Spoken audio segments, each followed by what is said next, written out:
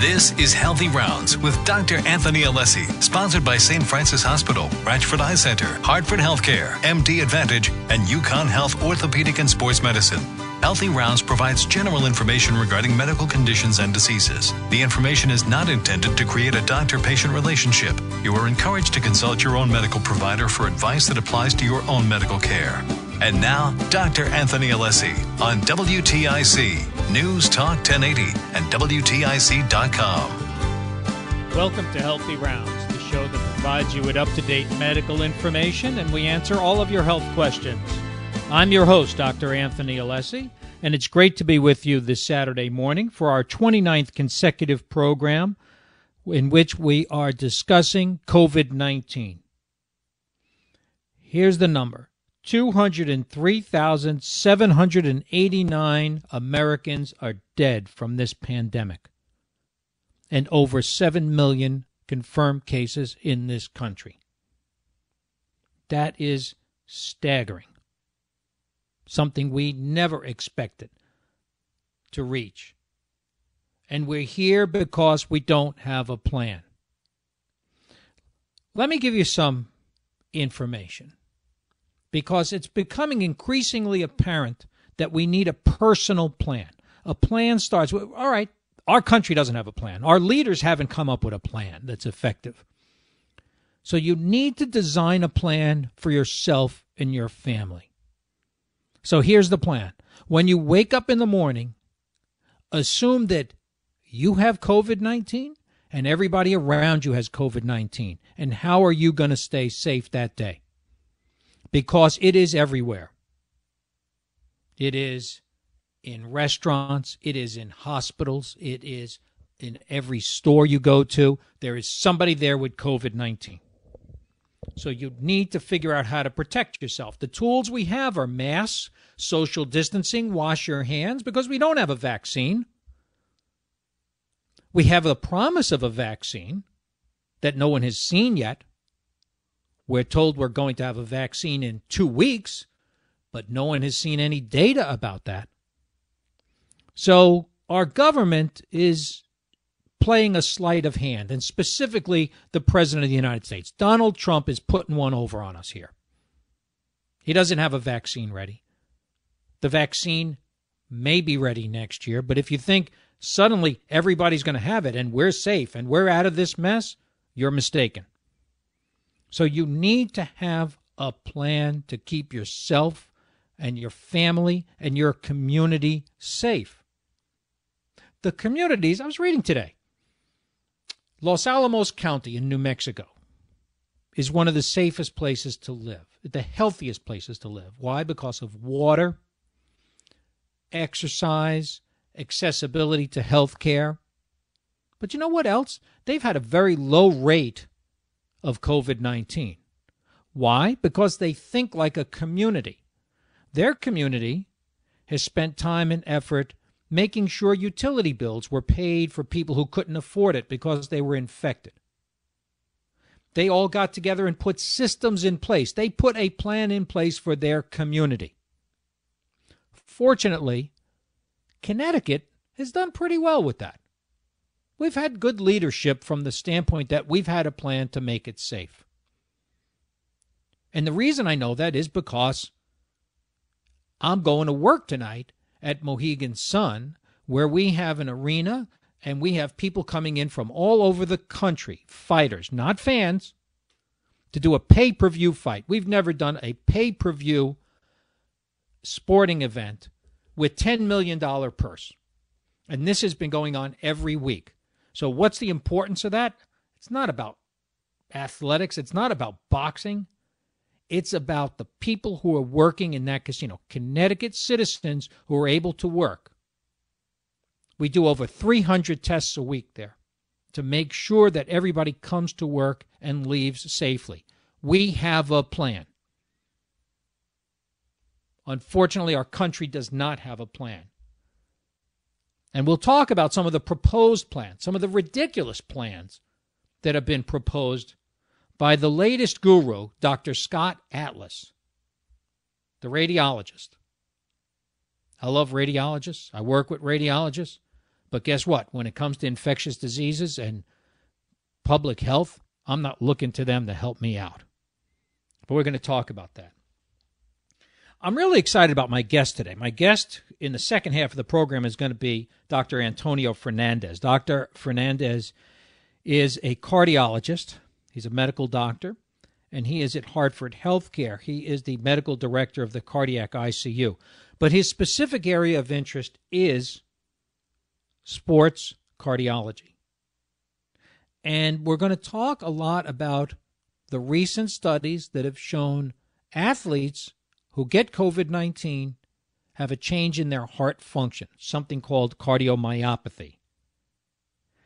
And because of that, it takes them longer to recover, and some may not recover. And we're going to talk about why the Big Ten and the Pac-12 originally said no football this year. Why people are saying no football this year. And he's got some good insight into that is based on data. This date in medicine is September 26th. It's the feast of Saints Cosmas and Damian. Very interesting. These saints are patron saints of physicians, surgeons, and pharmacists. They were twins. They died in 287 AD. And they were from the Roman provinces of Syria, and they were Christians. And the reason they have been called saints is because they believed in extending health care for no charge, okay, to those who were in need. These two saints in 287 AD accepted the concept of a community and keeping that community safe. And it's something we're going to need to get back to in this country, in this state, in these cities. We have to start thinking like a community if we're going to make the changes we need in this country. And we have to vote for people who advocate for those changes in our healthcare system. We're going to take a short break, and then we're going to be back and talk a little bit more about what's going on in healthcare and the future of healthcare in this country. You're listening to Healthy Rounds on WTIC News Talk 1080. We're back on Healthy Rounds. I'm your host, Dr. Anthony Alessi. The phone number's here, 860-522-9842 and 1-800-966-9842. You can reach me during the week at info@alessimd.com. At the beginning of the program, I mentioned that we don't have a plan in this country. The latest plan being proposed that the president has advocated is herd immunity. You know, you're not seeing Dr. Fauci at these press conferences. You're not seeing Deborah Birx at these press conferences. You're not seeing infectious disease experts. You're seeing a radiologist, Scott Atlas. Why? Because he was on Fox and he is part of a conservative think tank. And he is advocating herd immunity. What is herd immunity? Herd immunity occurs when enough people in a population have antibodies to the virus so that it cannot spread. It was tried in Sweden. It hasn't worked. They have the highest death rate in all of Europe. But let's look at the numbers. I mean, let's really look at what they're advocating. If you assume the U.S. death rate is 5%, which is what we're at, and we know that herd immunity takes between 60 and 70%. Ideally, 70% of your population has to have antibodies. But just for the sake of argument, let's cut that down to only 40%, right? Say 40% of people to reach herd immunity. With a population of 330 million, that means 132 million people will have had to contract the virus. If you have a 5% death rate, right? You know, even if you lowered it to 0.5% of that 132 million, it would be 660,000 deaths. That is not acceptable. Now, that was a figure we were talking about in April, and we're rapidly approaching it. And we still won't get to herd immunity. Why? Because no one knows how long those antibodies last. Right? So when you have the immunity, you have antibodies. The thought is now that even after you get the virus, your antibodies may only be effective for 4 months. In which case, you're not getting to herd immunity. Thus, a vaccine. But we need to know how long those antibodies you get from the vaccine will last against this virus. No one has shown us the data. And yet, the President of the United States and his group of lackeys are now supporting more and more death to this country. It's you can't make it up. But let's talk about health policy in the United States. We're going to switch gears a little bit from COVID. In the United States right now, we spend more money on health care than any other nation in the world. Yet, when it comes to life expectancy, childhood health, and avoidable deaths, we lag behind most other industrialized nations. This data was published in the New England Journal of Medicine and was looked at very carefully. We spend more and get less. In fact, for the last 3 years consecutively, the life expectancy for Americans has gradually gone down each year, and we expect it to go down again. Yet we're spending more money on it. So I think we can all agree the system doesn't work. So let's look at the systems available. The original system in 1945, right?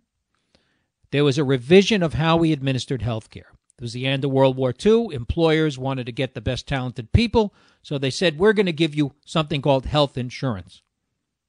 And they provided health insurance as part of employment. That's a system we still have today, but not all employers provide it because it's become so expensive. So there are people out there who go to work every day, put their pants on, and go to work every day and don't get health insurance. And when they get sick, can't go to the doctor without having to pay for it. And that's a problem.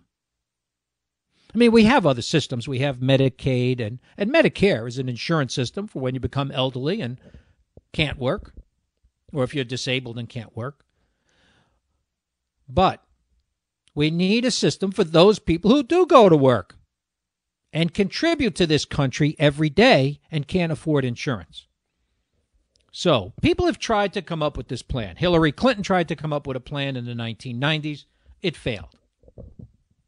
But Barack Obama came up with a plan called the Affordable Care Act, and it got passed into law.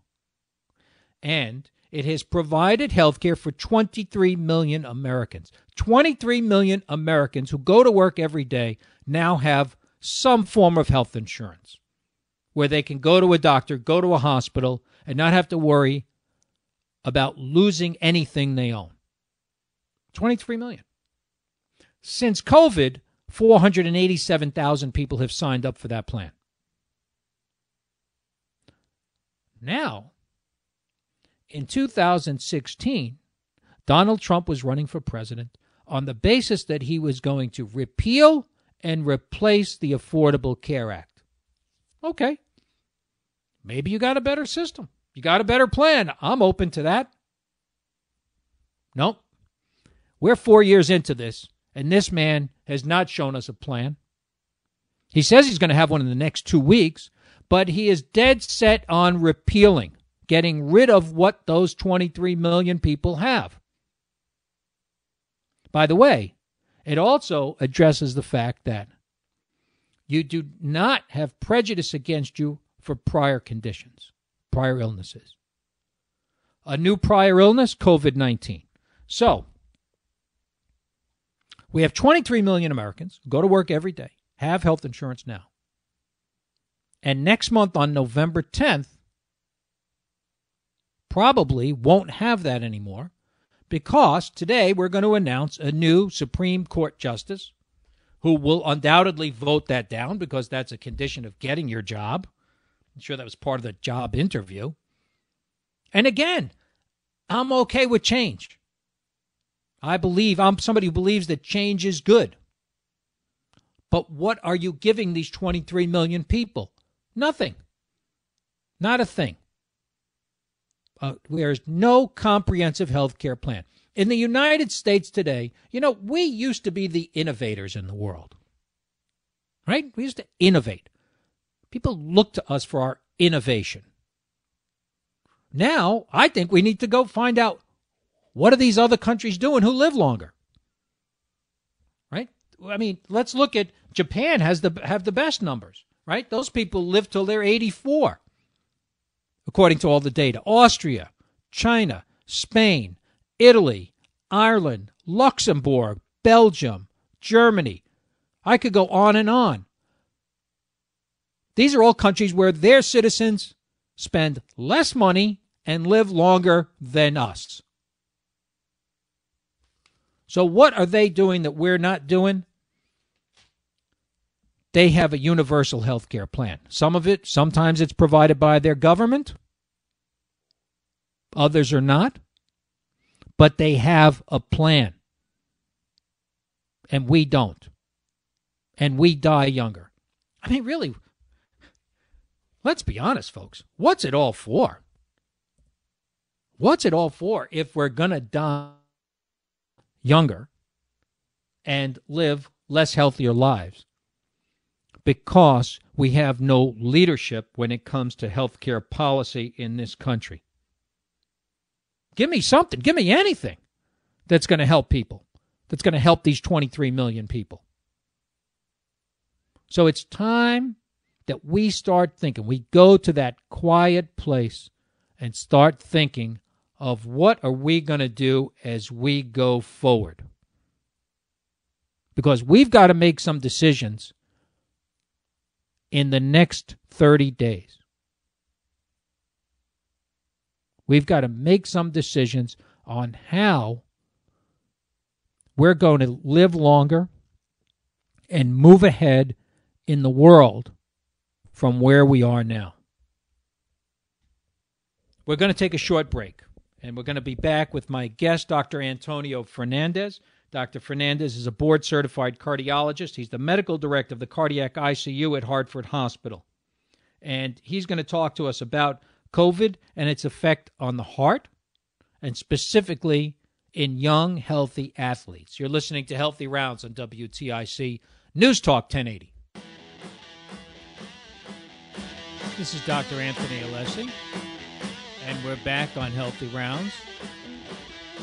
And today, my guest is Dr. Antonio Fernandez, who's a cardiologist specializing in sports cardiology. I have tremendous respect for cardiac function, especially in athletes. Let me explain. Yesterday, I was at the Mohegan Sun doing pre-fight physicals on fighters who are getting ready to box tonight. And I'm constantly amazed at what phenomenal condition these athletes are in. I mean, we're talking most of the fighters for tonight's fight have heart rates in the 40s, below 50, with blood pressures of 120 over 80, 110 over 70. So it's amazing to me that the human heart could be developed so much that it only has to beat 40 or 50 times a minute to generate that kind of blood pressure. That is an efficient heart. And we see that in many, many athletes. So that's why I really wanted to bring on Dr. Fernandez, because we're finding out now that COVID affects athletes' hearts, and that really makes a big difference in terms of healthcare and healthcare planning. He is the medical director of the cardiac ICU at Hartford Healthcare and Hartford Hospital. Antonio, welcome to the show. Thank you, Dr. Alessi. Thank you for having me.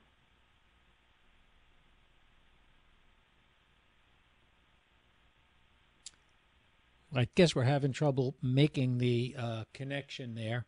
Hello, Antonio. Hi, can you hear me? Hi. Yeah, I can hear you now. Good. Okay, great. Thanks for having me. Oh, listen, it's great. So can you tell our listeners a little bit about what is sports cardiology? Absolutely. So sports cardiology is really an emerging field that started more formally in 2011 by the American College of Cardiology. But cardiologists have been seeing athletes historically for years. But this just formalized sort of dedicated group of people who are really caring for the athletic heart, whether they'll be a competitive high school athlete or a college athlete, a professional athlete, a recreational athlete, the weekend warriors, or a masters athlete, and even tactical athletes, so people in the military, firemen, and police enforcement agents. What are some of the common problems you come up against in athletes from a cardiac standpoint? So we see a whole gamut of chief complaints, and sometimes we see patients or athletes who are being referred to us because of concerns during the pre-participation screening by either their primary care physicians or sports medicine doctors, and they had an abnormal EKG and they want to know, whether they can play or not. Another subgroup of athletes that we see are those athletes who have cardiac complaints, so those patients who have chest pain, palpitations, decrease in exercise performance that can be explained.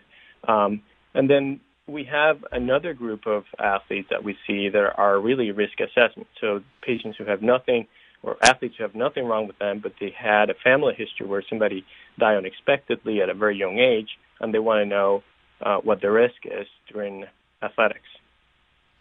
What kind of testing do you put them through really to find these answers out when you screen athletes? Yeah, so we have at our disposal a lot of technology and tools that we can do. It's really tailored to individual athlete, but we do electrocardiograms, we do echocardiograms, we could do cardiac MRIs, and individualized stress testing to the specific sport discipline if we can. And then if there are things that require subspecialists, sort of the electricians of the heart, electrophysiologists, we sometimes reach out for consultations to other cardiologists. In Europe, one of the controversies, I guess, in sports medicine that's arisen is the need for every athlete to have an echocardiogram or a cardiac workup. Due to the sudden deaths of multiple athletes, I know in Italy, soccer players, everyone gets screened with an echocardiogram. And we don't do that here in the United States. And I know that the data has been going back and forth. Where do we stand on the need to screen all athletes from a cardiac standpoint? Yeah, I think that it's a very interesting question, and particularly now. But pre-participation screening or pre-participation examinations in Europe are very different than the pre-participation screening in the United States. And while the International Olympic Committee and the European Society of Cardiology has endorsed doing pre-participation screenings with an ECG, that has been very controversial in the United States. And the American Heart Association at the moment only encourages to do a history and physical without an EKG. So it's just an EKG as part of the screening. It does not include echocardiography or anything more sophisticated than that. Correct. What are your feelings on that? And because we're always hearing about the rare case where a young athlete dies on the field, or someone who went for their physical. There was just a story on TV about a football player who was being traded to another team, went for his physical, and the next call he gets is, you need to get to the hospital immediately, and underwent bypass surgery. So, in other words, is it acceptable to be doing EKGs as a baseline? I know we do that for all professional athletes. The NBA does that. How come we're not doing it in other sports? Yeah, I think the bigger question is there is it necessary to mandate at a national level to have a pre-participation screening that includes the EKG, and that I think is what is controversial. There are very different leagues require different things. The NCAA requires a stress echo for most of the basketball players. So each individual league might require different things. In the era of COVID, this has changed drastically, and the way we practice screening now for these athletes that are coming back is radically different now. So let's talk about that from the standpoint that the study was published from Ohio State University, where they looked at athletes who were recovering from COVID. They found 4 of the 26, small sample size, 26 athletes had MRIs of the heart. 4 of them had myocarditis. Where does that leave us in the era of COVID and screening athletes from a cardiac standpoint? Yeah, so I think there are increasing concerns about the effects of COVID in the heart of athletes. And I will go back a little bit because we first heard of COVID and the heart in the sickest of patients, primarily in hospitalized individuals. And we know from data from China that 1 in 4 had myocardial injury. Then in April, March, then the question arises on what does that mean for individuals who had mild infection or they were completely asymptomatic during their infection. So fast forward now, and there are cases of athletes who have COVID, and we're trying to figure out, what does that mean for them? Is it safe for them to go back? And, there have been papers that have come out.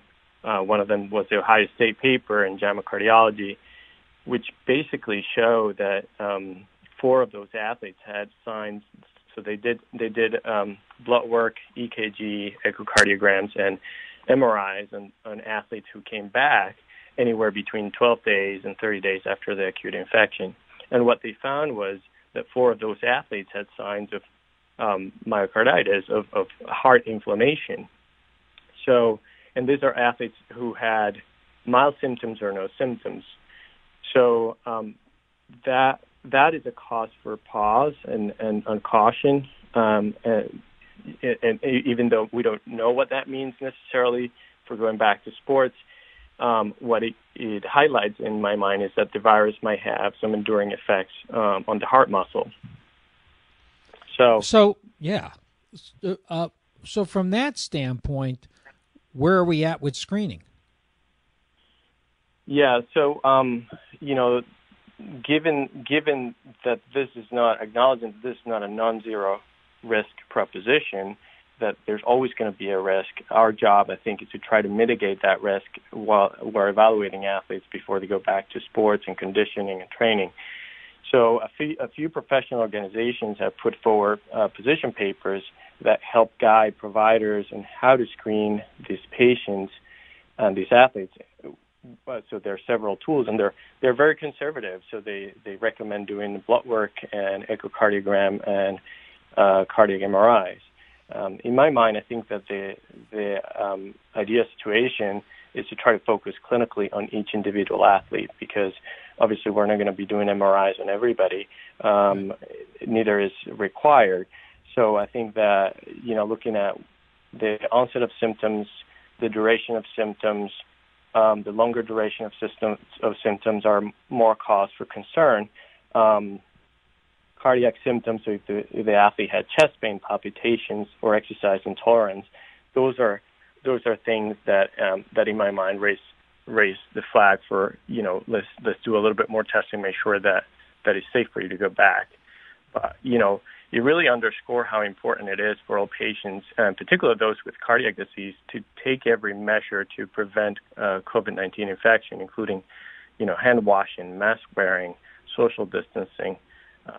For patients who have recovered from COVID, and going back to sports, encouraging vigilance of symptoms, shortness of breath, fatigue, chest pain, and then to seek care for further evaluation. We're going to take a short break, and then we're going to be back with my guest, Dr. Antonio Fernandez, because I want to boil this down to what does it mean for us, meaning parents whose Students may be going back to playing sports. They want to play what's now club football, things such as that. What should you be doing as a parent? How should you be advising your child? You're listening to Healthy Rounds on WTIC News Talk 1080. We're back on Healthy Rounds. I'm your host, Dr. Anthony Alessi, and my guest today is Dr. Antonio Fernandez, who is a sports cardiologist at Hartford Healthcare and at Hartford Hospital. For more information, his office number is 860-972-3572. Antonio, I guess the real question comes down to what parents should do, not just in the COVID era. So we've talked about how some leagues require screening and screening EKGs, but say you're a parent, your child's an athlete. Is it worth taking on the expense, actually minimal expense, to have your child see a cardiologist or even just get an EKG from their pediatrician before going out and playing high-level sports? Yeah, so that's a very controversial issue, and obviously, we do it for patients who have, a high-risk family history, or, quite frankly, families who have concerns. And I think that is a valid tool. We should use it if we have to.